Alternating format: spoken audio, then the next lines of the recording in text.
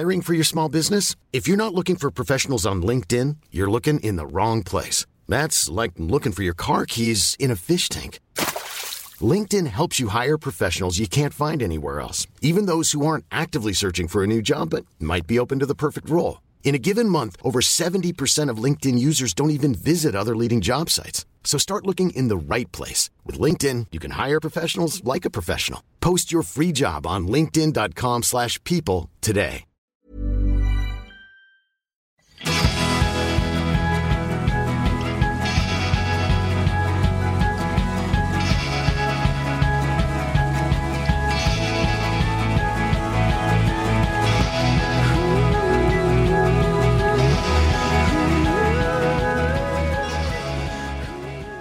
Det är sommar och det är sol.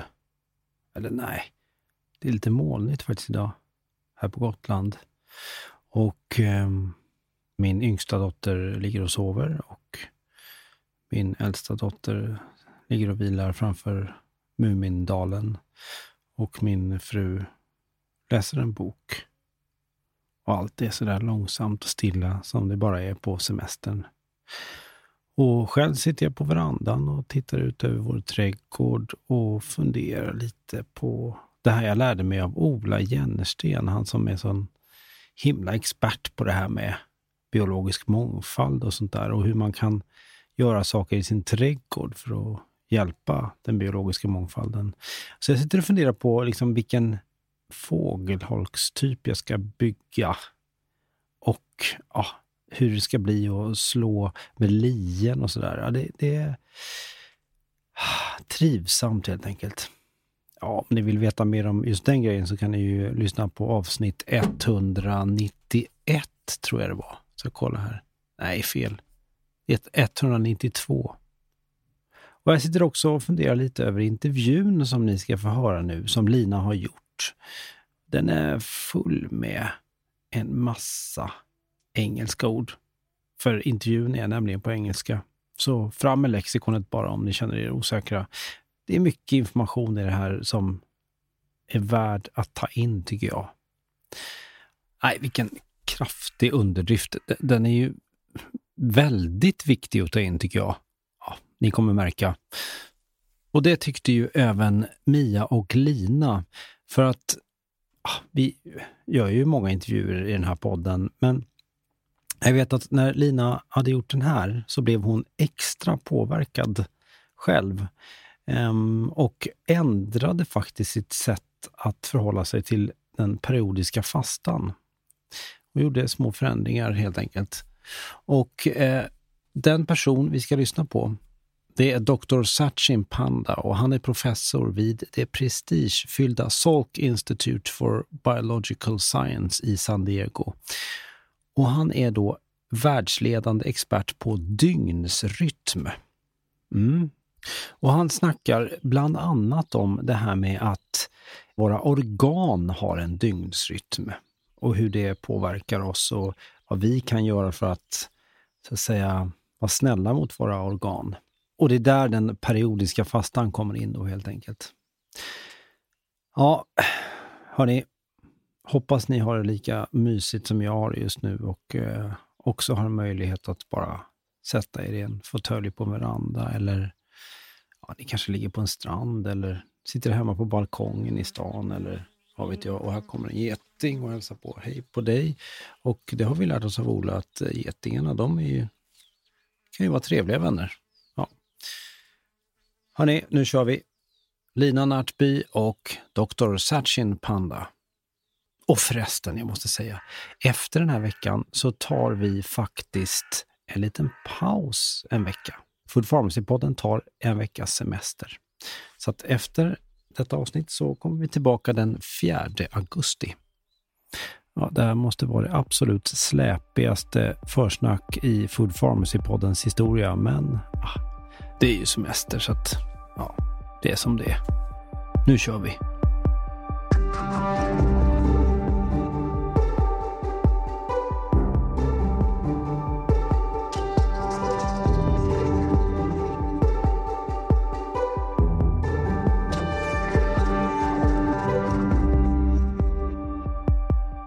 Welcome, Professor Panda. I'm so honored to have you here, and I'm so hooked after having read your fantastic book, The Circadian Code. Thank you. I'm really happy to be here. This is a book with the perfect mix of science, but also you translate that science into concrete lifestyle habits and how to use this science by implementing quite small lifestyle changes that can have a large impact on our health, yeah? Yes, you got it right. So let's take it from the beginning. What is circadian rhythm?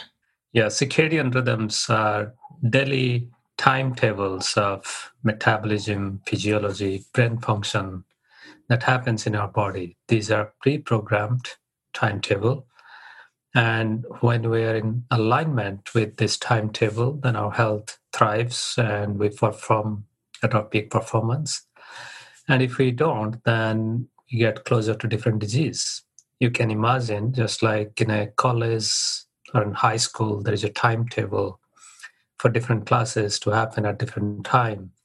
And if you stick to it, then you improve learning, you get good grades. Similarly, if we listen to our circadian rhythms, then our health thrives. Mm. It seems so simple, but actually it's not, since many of us today have actually a disturbed circadian rhythm.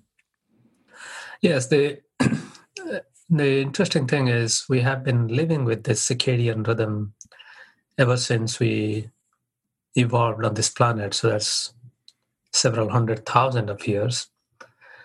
But in most of this human history, we lived in alignment with the day and night cycle and the associated eating fasting cycle. Only in the last 150 years, after the Industrial Revolution, and I would say mostly in the last 20 to 50 years, during this digital revolution, that we are in misalignment with our circadian rhythm. So we are just waking up to understand how important are circadian rhythms and how we can be back in alignment with our internal rhythms. So each organ has its own clock, and you describe that these clocks create a symphony divided into three different rhythms, creating the fundament for our health, and that is sleep, food, and activity. And if we wish to optimize our health, we need to keep the circadian rhythm in a balance. To make it more concrete for the listeners, I think a telling example of health problems when not living according to our circadian rhythm are when researchers have studied shift workers. Could you please tell a bit about this? Yeah, so almost just like we can imagine circadian rhythms, we usually associate that with sleep-wake cycle. So that means we typically think that there is a clock in our brain that tells our brain and body to sleep. And during this sleep, when we sleep, actually it's not that our brain is just sleeping. Brain goes through repair, rejuvenation, and it resets for the new day. So just like we can now relate how sleep is good for health, because if we don't sleep even for one single night, then our brain is not clear the next day. We feel sleepy, we have difficulty taking decisions, we are cranky, irritated. So just like you can relate that to how circadian disruption or sleep disruption affects our brain. What scientists have found is almost every organ in our body has its own clock. So that means our liver has a clock, gut has a clock, kidney, heart, all of this. Even in our skin, there is a clock. Sorry for interrupting. What do you mean when you say, for example, our liver has this clock? So that means the liver is pre-programmed to expect food at a certain time of the day. And because liver plays a big role, it's almost like a clearinghouse for the body. All the food that we digest, first all the nutrients mostly end up in the liver, and then the liver sorts them out, converts them from our food nutrient to nutrient forms that can be used by our body and sends them out. Similarly, liver also breaks down some of the you can say xenobiotics or toxins, and kidney does the similar stuff. Liver also produces many blood factors that are important for fighting disease. So then the question is the liver doing everything at the same time? No. So this is where the clock comes in. So the liver has a preferred time to digest, to sort out and process our digested food. It has a preferred time to break down some of the toxins. It has a preferred time to produce factors that are released into the blood so that our body's immune system can be fortified. So when I say liver as a clock, that means liver has a timetable, a daily timetable, by which it has to do certain tasks at a different time of the day. And at the end of the day, just like our brain needs to repair, reset, rejuvenate, the liver also needs some downtime. And in this case, downtime doesn't mean sleep. Downtime actually means when there is no food in our gut. That's the downtime for liver. That's when it repairs itself and resets, rejuvenates, divides its cells, and gets ready for the new day. Mm. So in that sense, liver has a clock and it goes through that timetable. The same thing happens in other organs as well. Mm. I interrupted you because I was asking about the shift workers. Yeah, shift workers. So one thing that after industrialization started, one thing became clear is we need some people to stay awake throughout the night to take care of the society. And I call them the guardians of the society. That's a great word. Yeah, because without these nighttime guardians or shift workers, our society cannot thrive. And they are healthcare workers, they are truck drivers who have been moving food and supplies from one place to another, police officers, and so on. So when we ask the shift workers to stay awake, disrupt their sleep, and give us service, then they break their circadian rhythm because they're staying awake against their internal timetable to sleep. Another thing that happens is during the workday, they stay awake late into the night or maybe throughout the night. And on off days, our society and their families also expect them to be awake during the daytime, do all the social and community work, and go back to sleep at night. So it's almost like all shift workers are international travelers. They're doing 12 hours time travel every week. And when it happens, then the internal clock gets confused, doesn't have a sense of when is day, when is night, what the person is going to do. So then what happens is the liver, for example, when it is supposed to digest and sort out food, it thinks that it should be sleeping.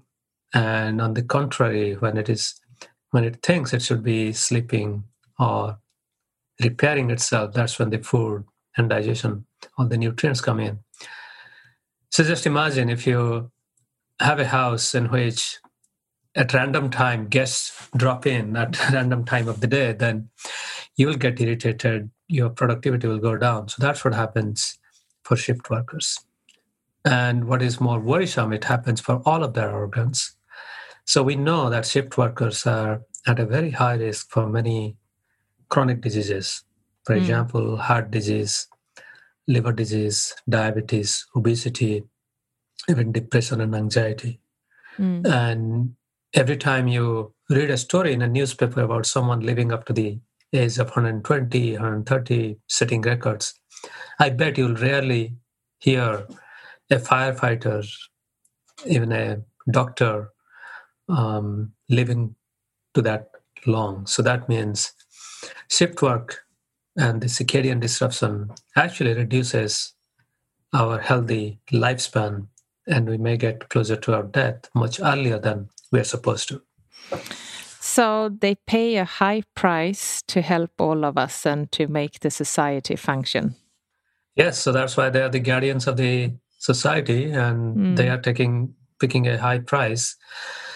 At the same time, we also have to be mindful. We have to think about what we can do as scientists to increase their resilience so that even in the face of doing shift work, they can sustain health and live a healthy, long life. So circadian rhythm research has benefited a lot from studying shift workers, because shift workers showed us how disrupting circadian rhythm affects our health. And at the same time, we are also learning a lot about how regular people like you and I, we may not be doing a card-carrying shift work, but we may be living like a shift worker. This is what I wanted you to tell us, because I was so surprised when I read it. Because you might listen to this and think, well, I'm not a shift worker. But according to your research, you are likely to be defined as one.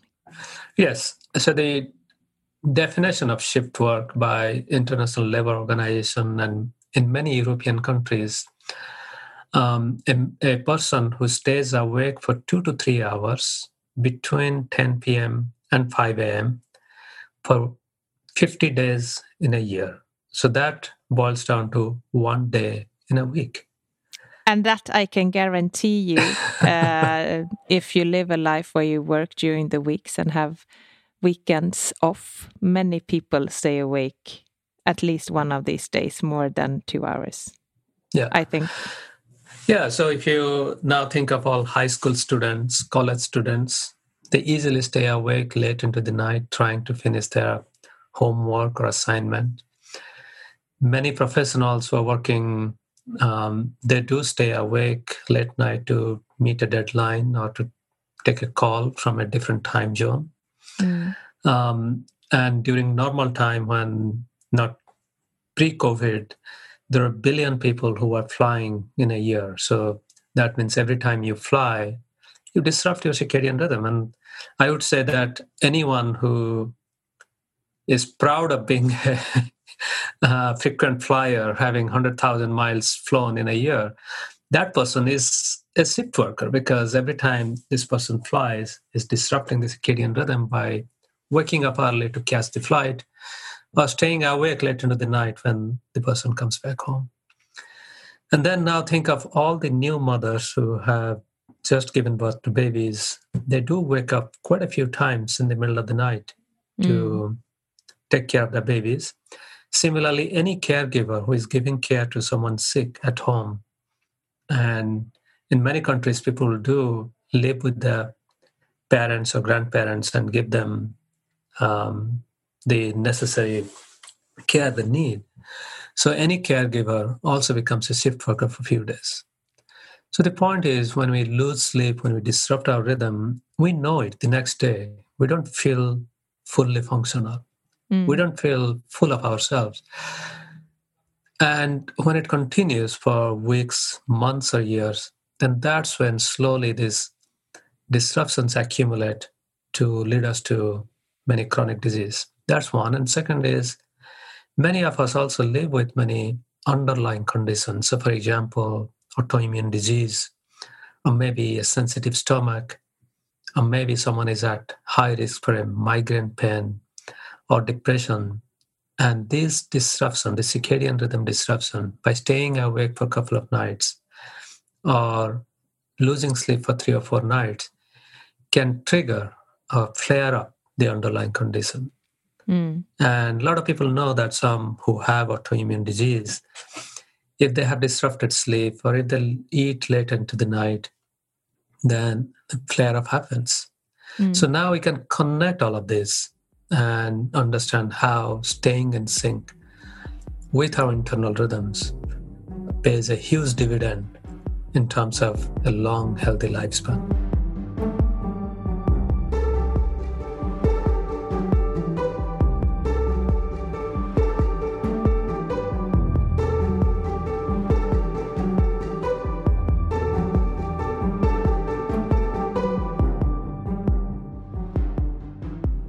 So today we suffer from chronic diseases that doesn't only affect the life of individuals and their families, but also puts a high strain on our health budget. And the medicine we take for chronic diseases do not cure, but only milder the symptoms. So good news is that your research shows that by making small lifestyle changes to live more according to our natural circadian rhythm could have a huge impact on many of the lifestyle-related diseases today.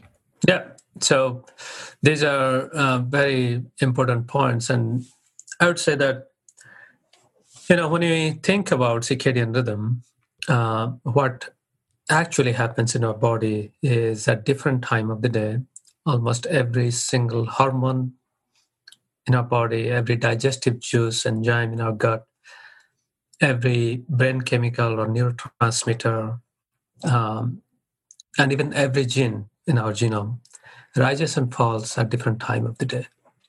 And all of this symphony is, of course, predetermined by our circadian rhythm, but we can be the master conductor of that symphony because our circadian rhythms are dictated to a large extent by when and how many hours we sleep, when and for how many hours we eat during the day, and when we exercise.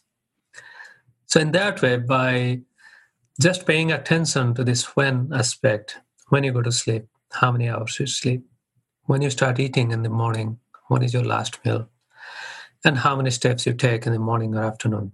These 3 or 4 factors gives you that awesome power to be the master conductor of nearly 20,000 genes, all the hormones, everything in your body. That's what we call epigenetics, right? Well, it's more than because epigenetics has long-lasting impact. Yes, some of it is epigenetics and some of it is very acute. Like even one day, if you stay in sync, you actually improve your rhythm for that particular day. And you may have a little bit epigenetic imprint for the following days. Yes, you can say that it's epigenetic. So what happens is when we take medications, every medication targets 1 or 2 molecules, chemicals, or hormones in our body. But at the same time, your daily habits actually have influence over thousands of these molecules. So when you combine the right medicine with your circadian rhythm, then you amplify the benefit of that medicine so that you get much better outcome from the medicine. So for example, people, and also taking the medicine at the right time. And the best example is if you want to relate, for example, if you get an infection and you are given antibiotics, taking the antibiotics doesn't give you the freedom that you can still go back and stop washing your hands and be untidy. You still have to combine that antibiotics with sanitation to get the best benefit of the antibiotics. Similarly, for most chronic diseases, the medicine doesn't give you the freedom that you can go back and eat unhealthy. Simple example is if someone is diabetic and is taking a diabetes medication, that doesn't mean that the person is given freedom to go and drink sugary drinks, alcohol, and sugar treats all the time. This is common sense. Yeah. So that's why the next common sense is whatever medicine you are taking, if you are in alignment with your circadian rhythm, if you sleep well, if you eat within a certain number of hours and exercise a little bit, then you amplify the benefit of that medicine. So in that way, you can say that having a robust circadian rhythm is a multi-solving approach to health because it affects our brain health. Having a good rhythm improves our gut health, our liver health, our heart health, and even improves our immunity and body defense so that we are more resistant and resilient against infectious disease such as COVID-19. So in that way, we can divide the impact of circadian rhythm into 3 phases of our health. One is preventing the disease. Second is, if you somehow get the disease, then maintaining that circadian rhythm, sleeping well, eating within X number of hours, and doing a little bit of exercise will help you get out of the disease or cure your disease much faster. And then the third one is, we know that even if we are cured, there are some symptoms that linger with us. For example, a cancer patient may get cured of the cancer and tumor by surgery, but the impact of that treatment lingers for many, many years. Many cancer patients are actually at a high risk from diabetes and heart disease. So we can reduce the adverse effect, we can reduce the symptom, we can bring back people to their full productivity and full performance by following circadian rhythms. So in that way, this is for our lifelong practice. Yes. And this is free, and it doesn't give you any side effects. Yes, it's free. For example, my research has shown that bright daylight, you don't have to look at the sun, just being outside in the bright light during the day is an antidepressant, and people in many northern countries know that, because in winter time people get depressed, and a lot of people use bright light source to reduce depression or just feel happy. Just imagine, daylight is the best antidepressant. It's plentiful and free. And then I must tell you that I'm now sitting in Stockholm, and I called you 5:00, and then it has been dark since 3. Yeah. And when I wake up in the morning at 7, it's pitch dark. So Yes. right now we're living in darkness, but even more important to get out and during the few days of light. Yes. You talked about medicine. Yeah. And this is also the case that when you take your medicine during the day, since the focus of a medicine is to target a specific organ or task in the body. I've heard you say that, for example, you benefit if you take blood pressure medicine in the night. Is that correct, or did I misunderstand? No, that's true. So there are different aspects of medicine timing. One is a common sense is you should not take your sleep medicine in the morning if you want to sleep at night. Yeah, that's good. Because we know that if we want to, the brain has to sleep at night, so we have to take the sleep medicine at night. Similarly, blood pressure has a program that it should go down at nighttime.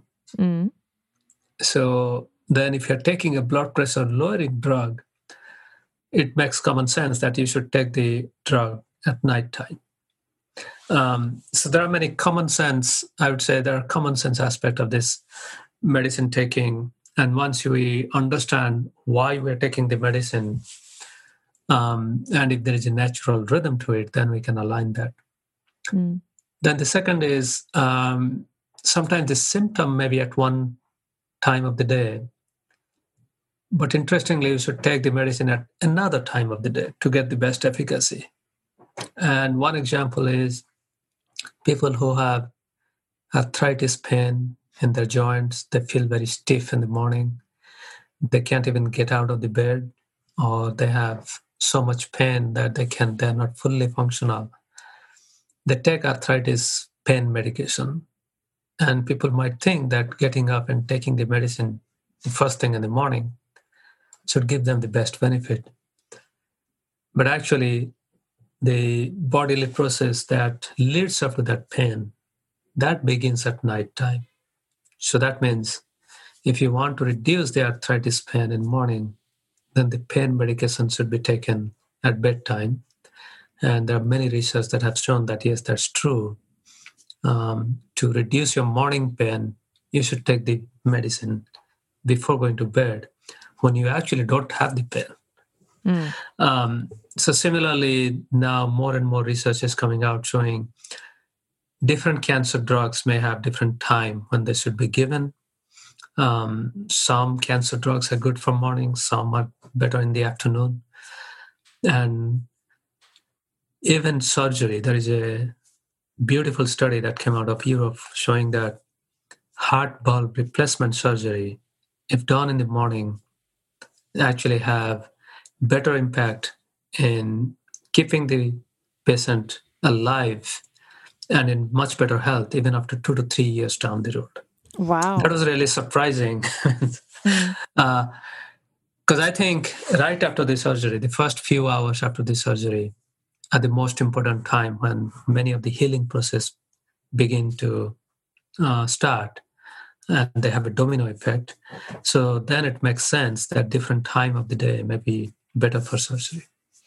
And now that we are faced with COVID-19 and we're thinking about vaccination, whether it's flu vaccine or COVID vaccine, there's also a good deal of studies done, of course not on COVID-19 vaccine because it's new, but for flu vaccine and other vaccines showing that it's much better if you have slept well for last 3 to 4 days before taking the vaccine. And second is if you take the vaccine in the first half of the day, that means before noon, then you are more likely to build up that immunity much sooner and much stronger. Wow. So at least before getting ready for taking the COVID vaccine or flu vaccine, just keep in mind not to do any nightly work, you should not have traveled international. Of course, no one is traveling these days. No. At least get good night's sleep for 3 to 5 days and schedule an appointment for taking the vaccine in the first half of the day. That's a very good point. I just need to get back to the blood pressure medicine. Just a quick question, because this is a very common medicine that people have today and can have from quite early age. Yeah. But I wonder, many doctors say that since the blood pressure goes down in the night, many people take the medicine when they wake up in the morning. But this is actually not the best. Yeah, so this is so there are many studies that were done before, but they were smaller number of patients. But finally, a couple of years ago, a Spanish study came out showing they followed 19,000 patients over several years and looked at the habitual time of blood pressure medicine. The beauty of this study is they actually cataloged different types of blood pressure medicine. It's not only one type. Different types of blood pressure medication targeting different molecules in our body. But they came to the same conclusion that those who took blood pressure medication in the evening are more likely to stay healthy and may not have a heart attack or heart failure for the next several years. The point is this, that people who have high blood pressure, if they have that high blood pressure during nighttime, then they're more likely to get heart attack and other cardiac events. But even having a slightly higher blood pressure during daytime, that actually goes down at night is a good thing for the heart, because actually the heart is getting, or the body is getting a little bit of rest. So the most important thing is if somebody has blood pressure, it's actually much better to check blood pressure both in the morning and just before going to bed to see whether your blood pressure is actually going down at night. And if it is going down, that's a good sign. If it is not going down that much, then that's when you should consult your doctor and ask whether you should change your medication timing or even change the strength of the medication, even change the medication. But that nighttime blood pressure dipping is the most important thing for keeping a heart healthy.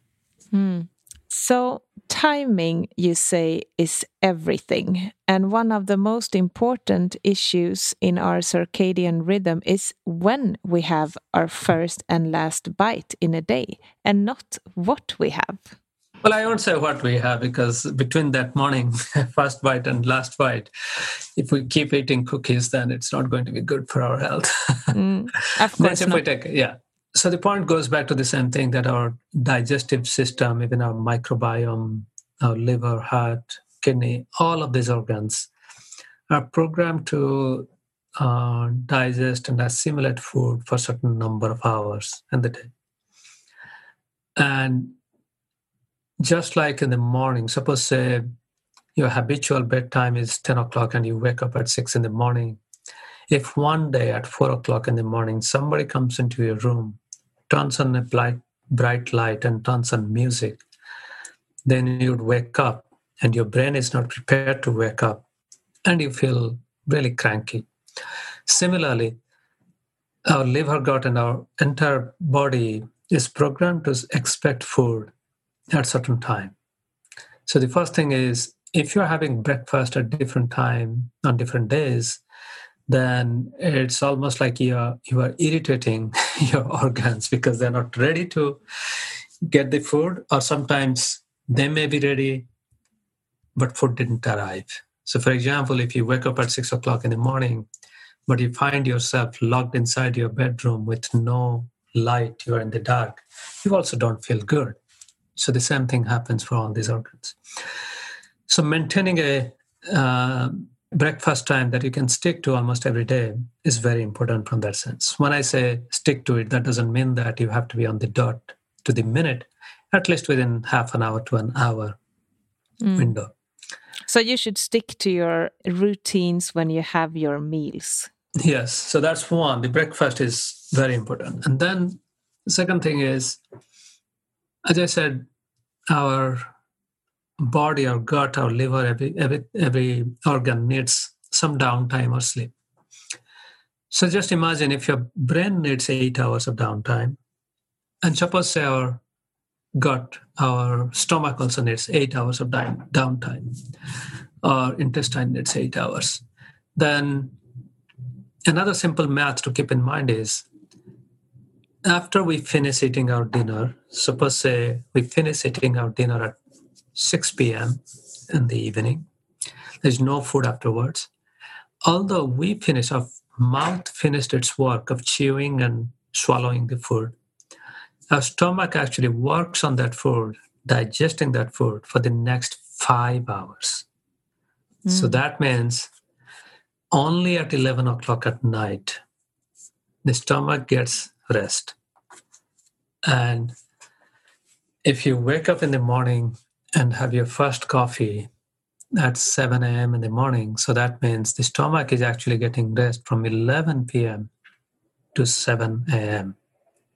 So in that way, if you want to give your stomach at least 8 hours of break, then you add 5 hours to it, because that's how long it works after we eat our last meal. So that's 11 hours. We should not be eating at all. And actually, the research says that for a lot of people, the fasting time should be a little bit more, because stomach finished its digestion, but intestine starts digesting after that.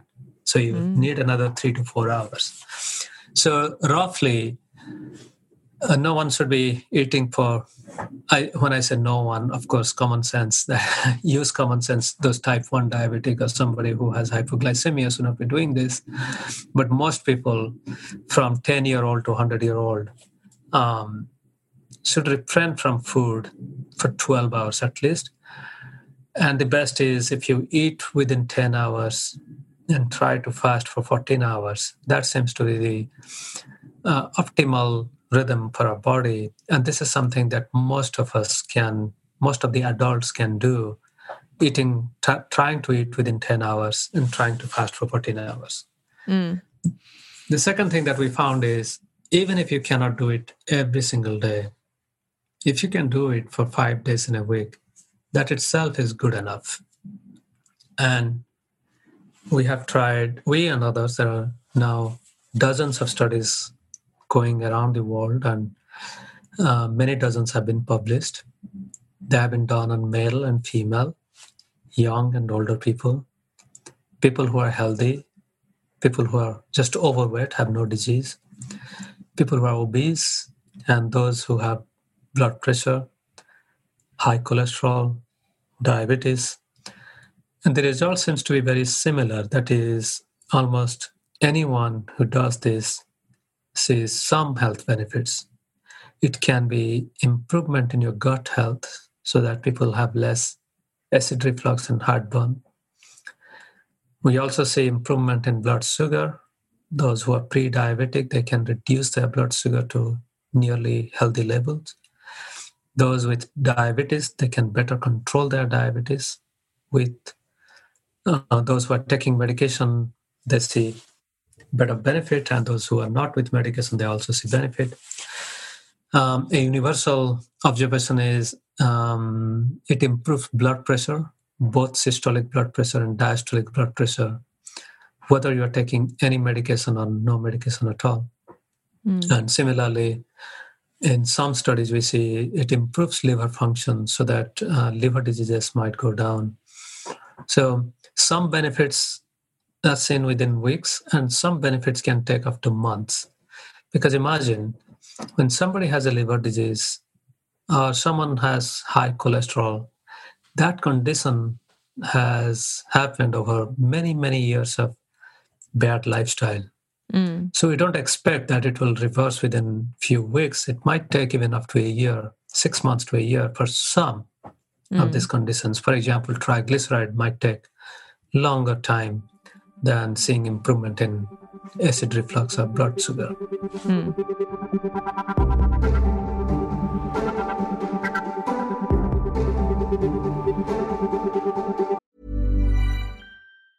Quality sleep is essential. That's why the Sleep Number Smart Bed is designed for your ever-evolving sleep needs. Need a bed that's firmer or softer on either side? Helps you sleep at a comfortable temperature? Sleep Number Smart Beds let you individualize your comfort so you sleep better together. J.D. Power ranks Sleep Number number 1 in customer satisfaction with mattresses purchased in-store. And now, save 50% on the Sleep Number Limited Edition Smart Bed for a limited time. For J.D. Power 2023 award information, visit jdpower.com/awards. Only at a Sleep Number store or sleepnumber.com. Hiring for your small business? If you're not looking for professionals on LinkedIn, you're looking in the wrong place. That's like looking for your car keys in a fish tank. LinkedIn helps you hire professionals you can't find anywhere else, even those who aren't actively searching for a new job but might be open to the perfect role. In a given month, over 70% of LinkedIn users don't even visit other leading job sites. So start looking in the right place. With LinkedIn, you can hire professionals like a professional. Post your free job on linkedin.com/people today.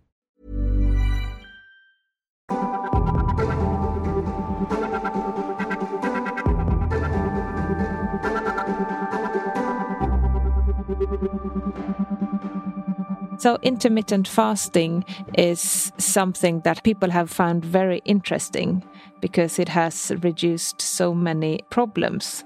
And you actually discovered it when you did research on mice. Yes. Yeah. What did you learn when you transformed this research on humans? Yeah, so in mice, we can restrict their food very easily because we give them food or take them away and they don't have the freedom to reach out to the food. And in mice, we see numerous benefits, even up to reducing the risk for cancer or reducing tumor growth. And then translating to human, of course, will take time because the human translation has various steps. The first step is to do pilot studies in healthy people. Those were done in 2015. And then pilot studies in people who are at risk for disease. So, for example, overweight and obese people, those have also been published. And then pilot studies with people with disease. And then once we build up this confidence that it works, then we can do more rigorous studies. That's called randomized control trial, where we have more than 100 patients who have been randomly assigned to the current state-of-the-art treatment plan or the treatment plan with what I call time-restricted eating. Because in scientific literature, intermittent fasting doesn't mean what people think. Intermittent fasting is a very broad term. that includes fasting for 5 days in a month, or eating alternate days, fasting for 2 days in a week, and also fasting for a few hours in a day. So it's a very broad term. And if people want to get specific scientific literature or information, then the better term to use is time-restricted eating. We actually don't use the word fasting because a lot of people who actually need to adopt this lifestyle, they don't like the term fasting. So, for example, if we ask, in many of our studies we ask our participants, do you want to do intermittent fasting? They say, no, I don't like fasting. My body cannot take it. But if we tell them, look, you can eat whatever you want during what you are eating within 10 hours, then they will say, yes, I can. Yes, I can do it. Yeah, I can imagine that actually. Yeah, so that's why we are sticking with time-restricted eating or time-restricted feeding for animal studies. And so far, all these pilot studies have been published because it takes almost 10 to 15 years from initial animal study observation to getting enough human study results in multiple countries and in multiple locations so that physicians can feel confident to prescribe it. And during the process also, we learn about what are the potential side effects. So, for example, someone with diabetes who is taking certain kind of diabetes medication, not all, there are specific type, if they combine that with time-restricted eating or intermittent fasting, and they immediately start 8 hours eating and 16 hours fasting, then that can trigger dangerously low level of blood sugar. And in such cases, we strongly advise that people who have diabetes and are taking medication, they must consult with their doctor, telling them, look, can you please check the medications I'm taking and whether I'll get any adverse side effect, such as hypoglycemia, if I do 10 hours eating, 14 hours fasting, or 8 hours eating, 16 hours fasting. And most doctors will immediately figure out whether the person is taking any medication that can have some adverse side effect if they combine that with time-restricted eating. But for those who have blood pressure medication, they should also consult because it's likely that they may be taking a higher dose of blood pressure medication. And if they combine that with time-restricted eating, they may even experience low blood pressure. So it's better to consult with your doctor if you're trying by yourself.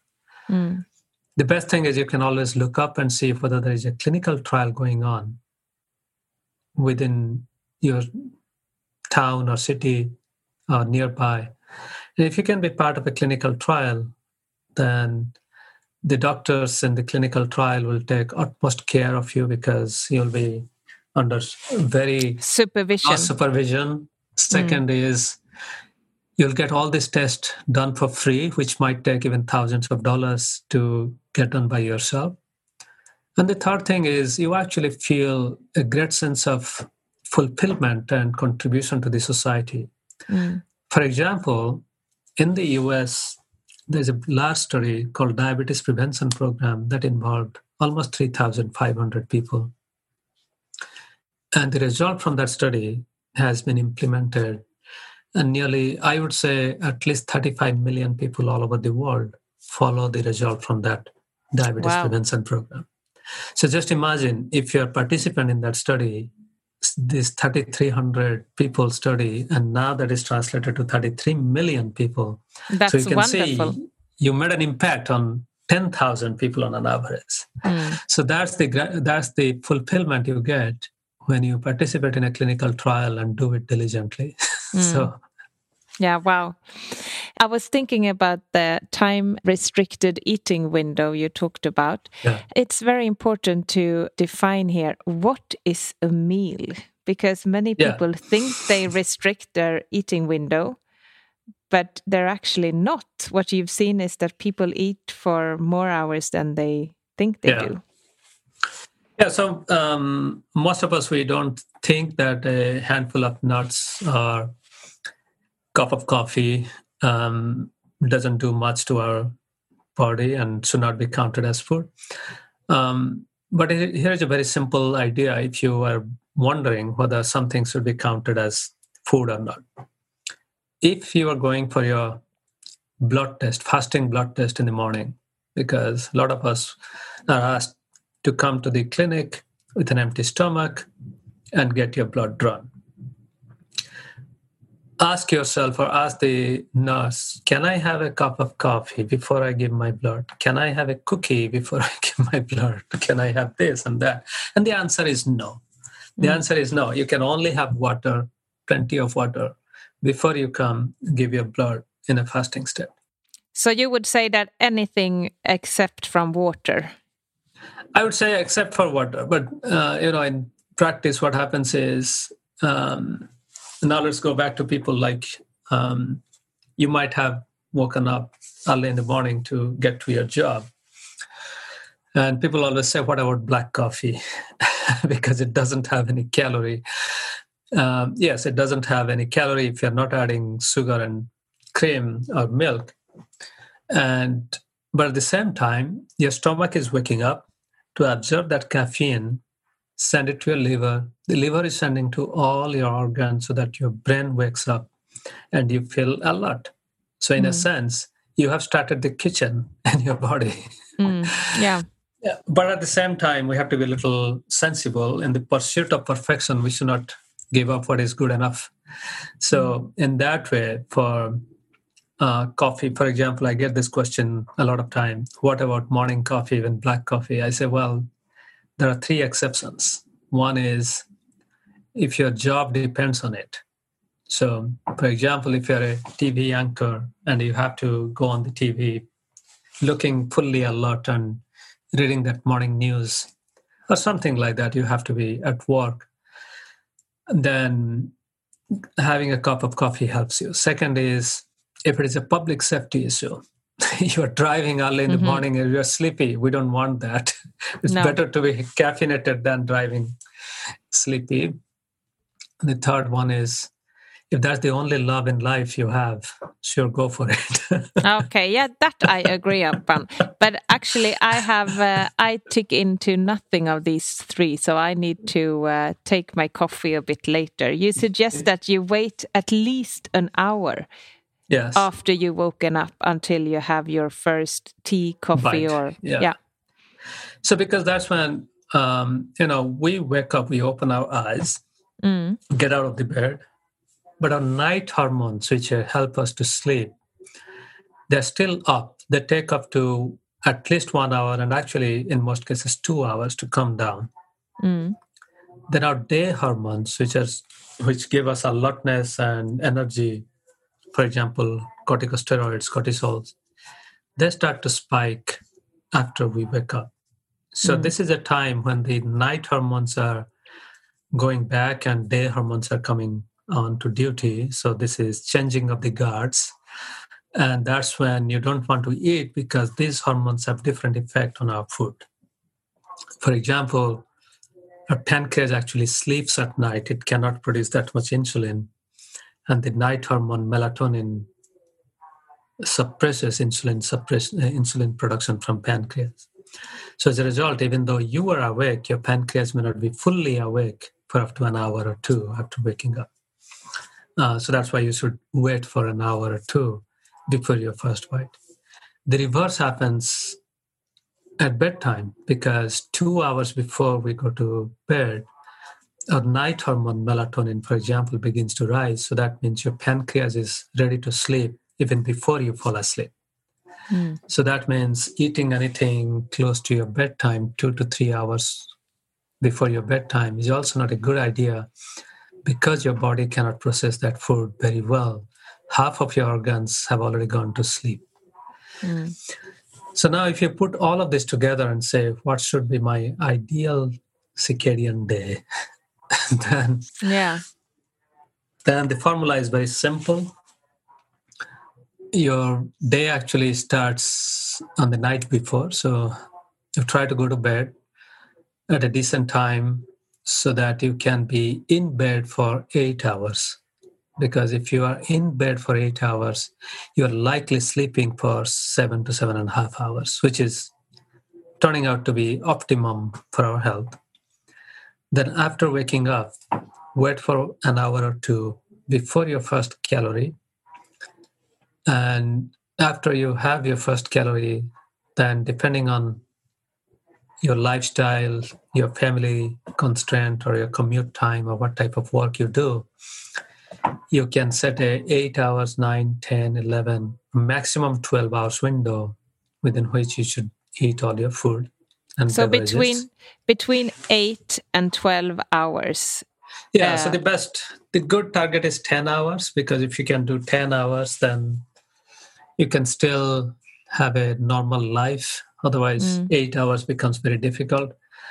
12 hours, we are kind of on the edge, because if you cannot do 12, you go to 13 or 14, then you lose many advantages. So having 10 gives you that leeway that once in a while, once or twice a week, you can still extend it to 12 hours, have some family meal or hang out with friends.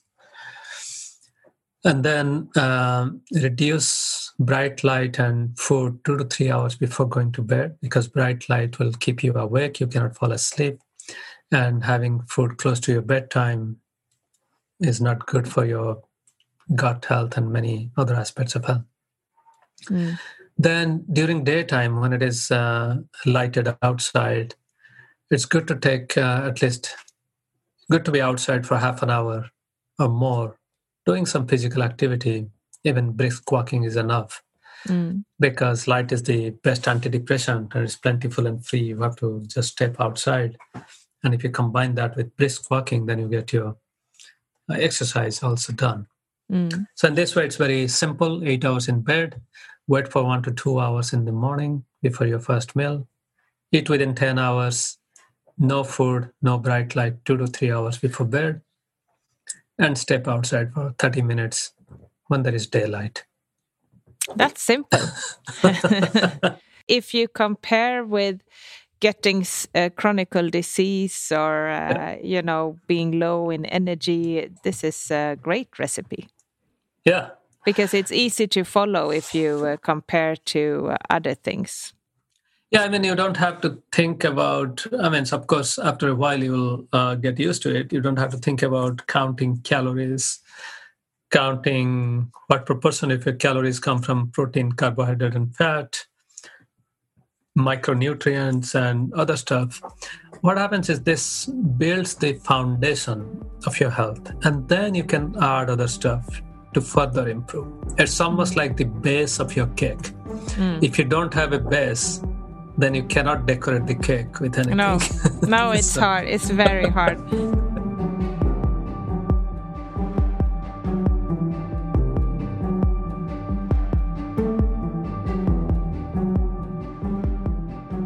I need to ask you about sleep as well, because if you go to bed late, can have a huge impact on our health in many ways.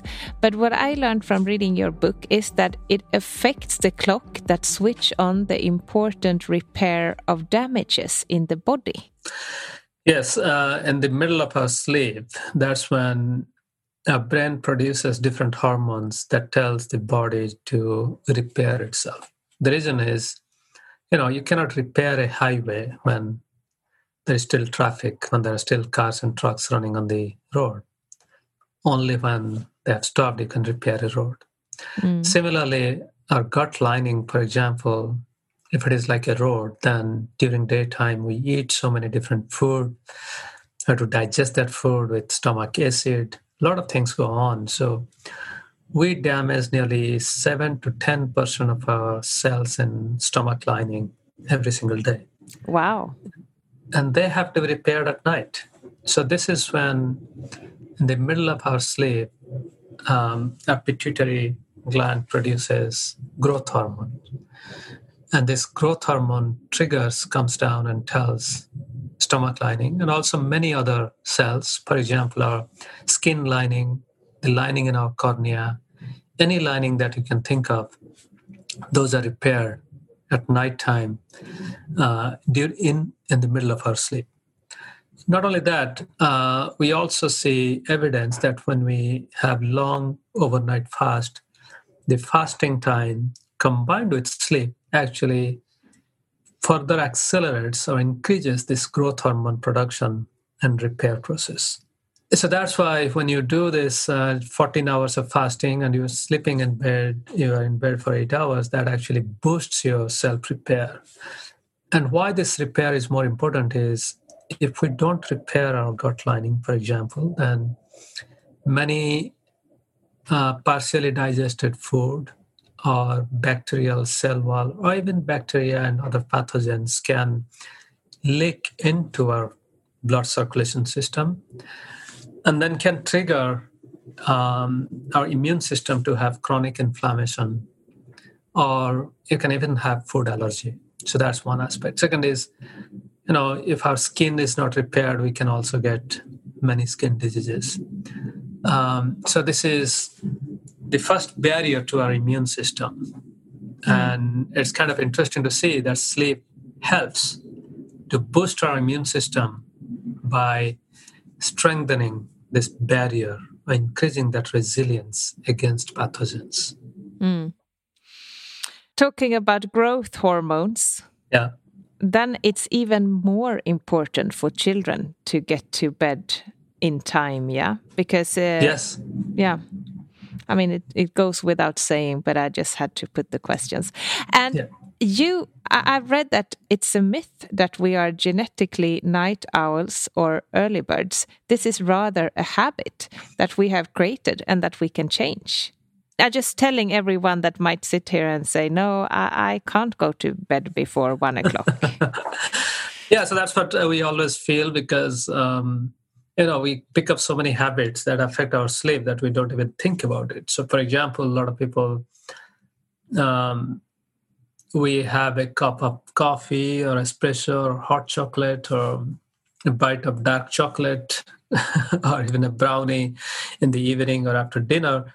And that has enough caffeine to keep us awake. And our evening or afternoon coffee has become such a habit that we don't even think to connect that with our habit of going to bed late at night.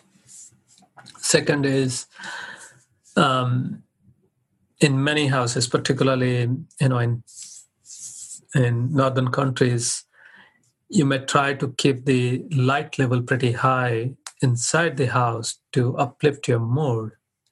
But then 2 to 3 hours before going to bed, it's also common sense to reduce that light. But we often forget. So we have our lights pretty bright and our screens are very bright, and that can keep us awake and we can go to bed very late.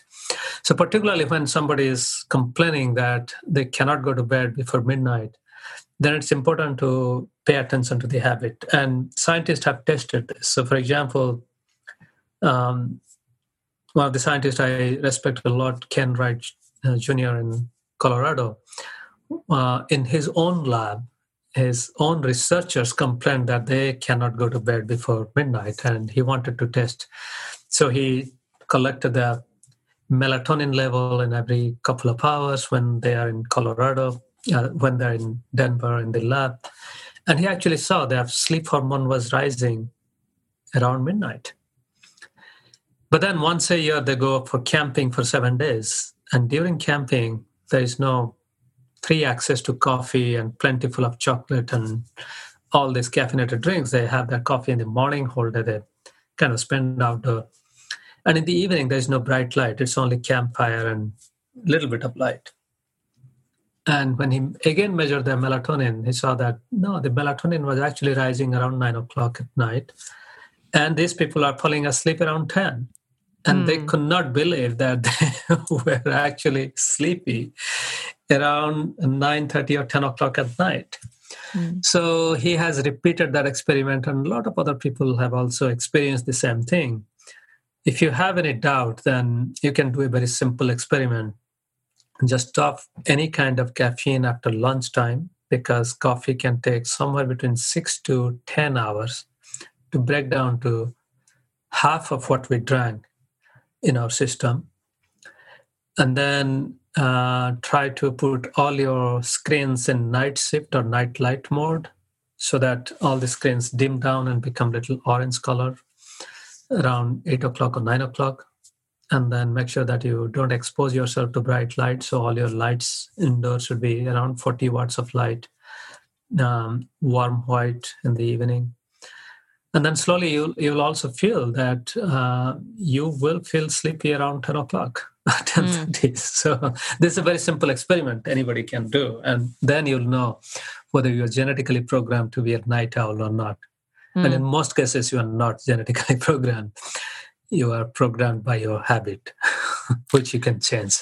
I fall asleep 10 o'clock every night. So I'm definitely not a night owl, and I don't need to try this. But I'm happy for the people who as my best friend, who thinks she can't fall asleep before 1. So I also need to ask you about something I really loved, and that's the expression that you call social jet lag. Yeah. Yeah, I think that's a great word. Tell us. Yeah, so the social jet lag is something, jet lag is when we travel to a different time zone and then stay awake for a few hours before we fall asleep. So, for example, if you're flying from the east side to the west side of the continent, then you may have the luxury of getting an hour extra so that you will stay awake. But a lot of us, what we do is on Friday or Saturday, we hang out with our friends or family and we stay awake, say, after midnight, enjoying a good meal and then having some good fun. And when we do that, on that night, say Friday and Saturday, both days, suppose somebody is staying awake late into the night, this is when we are telling our brain and our body that we may be in a different time zone because we're actually going to bed 2 hours late. And then what happens is on Sunday, our body will think that, okay, so I have to adjust to the new time zone. So Sunday, although you may try to go to bed at 10 o'clock, your body is thinking that, no, it's a different time zone and I'm trying to adjust. So Sunday also, you don't have a good circadian rhythm. It's not in alignment. And by Monday, the body is confused because you're going to bed at 10 o'clock, but for 2 days you had gone to bed at midnight.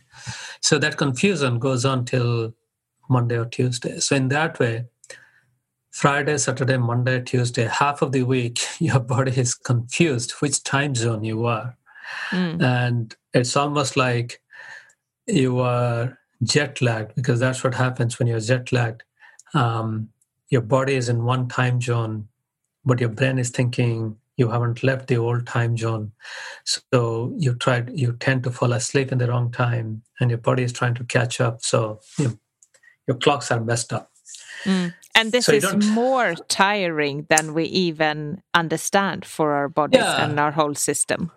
Yeah, because you may wake up, with a hangover or a mild headache, and you think that, okay, maybe something that I ate last night, because this is also the time when we don't eat our usual food. We eat with friends and families, and we might have prepared something special, and we blame it on the food, or maybe the loud music, or maybe the dancing you did. Maybe that's true, but in most cases, what happens is, since our body is not in sync, some people call it the food hangover, even though they didn't drink enough. They feel a little groggy the next morning. All of these are signs that our body didn't do its job at the right time because we are trying to force it to go to a different time zone. So that's why scientists call it social jet lag. And this is very prevalent. There are some accounts that maybe 40 to 50% of people in Europe may be experiencing this kind of social jet lag a few weeks in a year.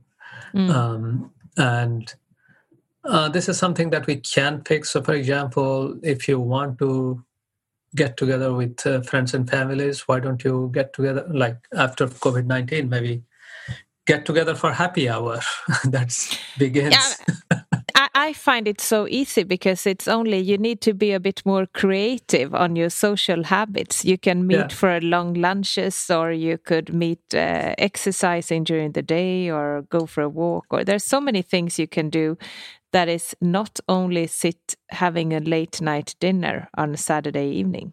I mean, that's nice also, but if you start to try other things, you might see that it's just as nice. Yeah, so I think you hit a very important point. That is, our entire day or our entire circadian rhythm is largely determined by what we do between sunset and when we go to bed. Because that's the time when we are free. We as humans, we spend the entire day from morning until that evening, until we come home and unwind, working for somebody else. Our life is controlled by our employer or by things that we have decided to do, or even people who are self-employed, or farmers or hunter-gatherers even. The day is dictated by doing something to earn a living. And only in the evening, we have our true human freedom that shows up. And that's also the most creative time, because if we think about human civilization, all the creative art, thinking, science, everything goes back to the fireside chat that our ancestors had after they had their last meal and were sitting by the fire waiting to become sleepy.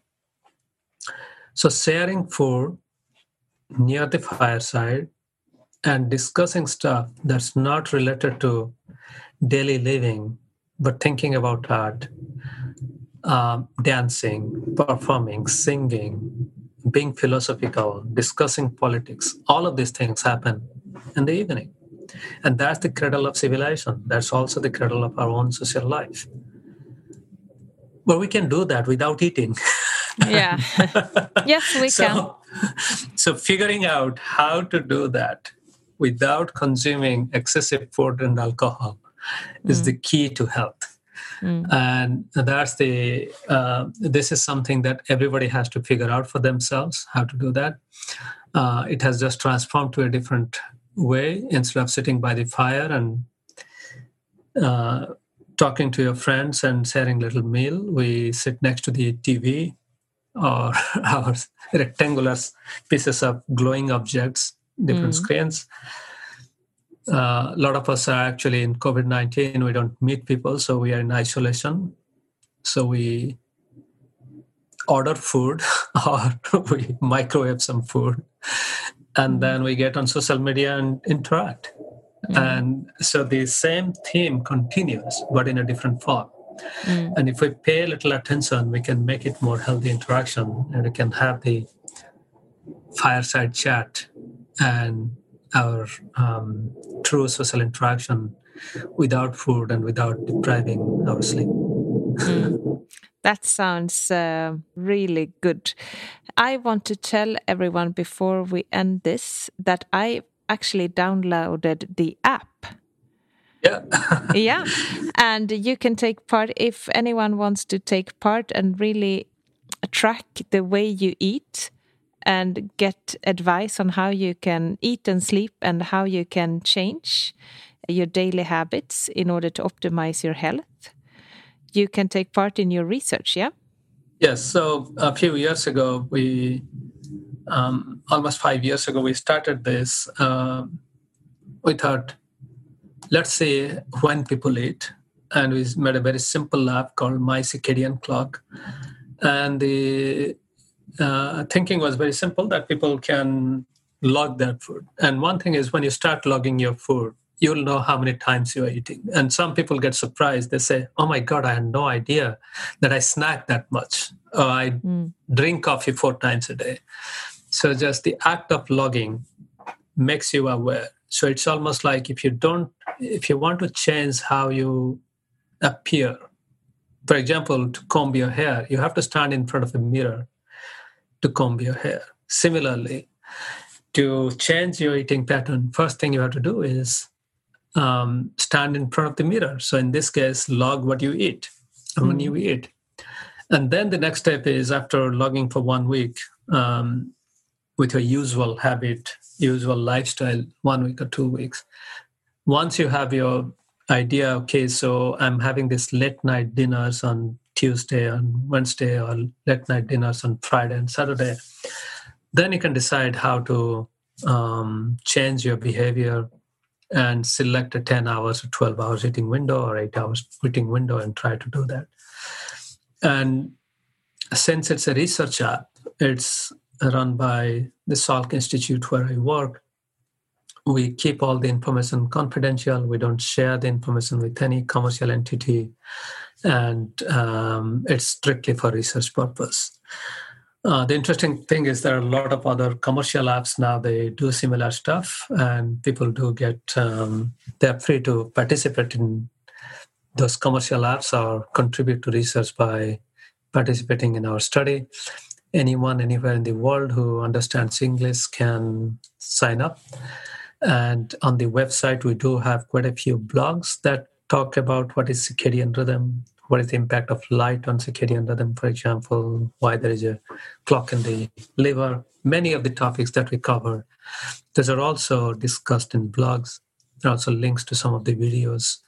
So it's a great resource. We have tens of thousands of people from all over the world who are participating, sharing data. And this way, we are also learning how your age, gender, work habit, ethnicity might affect your food choice, your sleep habit. And this will enrich public health and other researchers to come up with very specific way to help people adopt a better circadian rhythm. So, for example, what may be good for you, who is maybe someone is a teacher who wakes up at 7 o'clock to get ready to teach in a high school. The best circadian lifestyle for the teacher may not be good for a firefighter who has to go to firehouse 3 to 4 days in a week and has to stay awake 24 hours attending to fire calls. And same thing, for example, someone who is a student who has to stay awake till midnight and catch up with homework, he or she may need a slightly different circadian lifestyle. So this is the goal of this large project that we are doing all over the world, to find how we can, you can say, personalize optimum circadian lifestyle for different people based on their profession, age, gender, where they live, cultural norms, etc. So I'm very eager to start this, and I will report to you all, and also to you, of course, on what happened. Maybe I belong to one of those people who eat 8 times a day without being aware of it. So thank you so much for joining us. I'm so happy that you took your time to have a chat with me about this, and I'm so grateful for the research you're doing.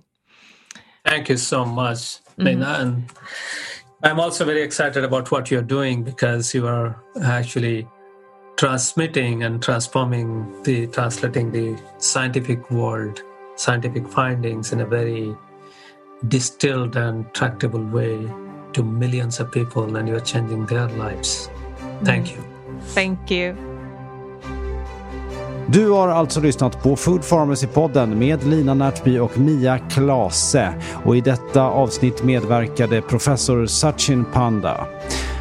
Jag heter Sebastian Ring och står för musik och redigering. Och vill du ha mer av oss på Food Pharmacy så finns vi på foodpharmacy.se och på Instagram under namnet food_pharmacy. Tack, hej!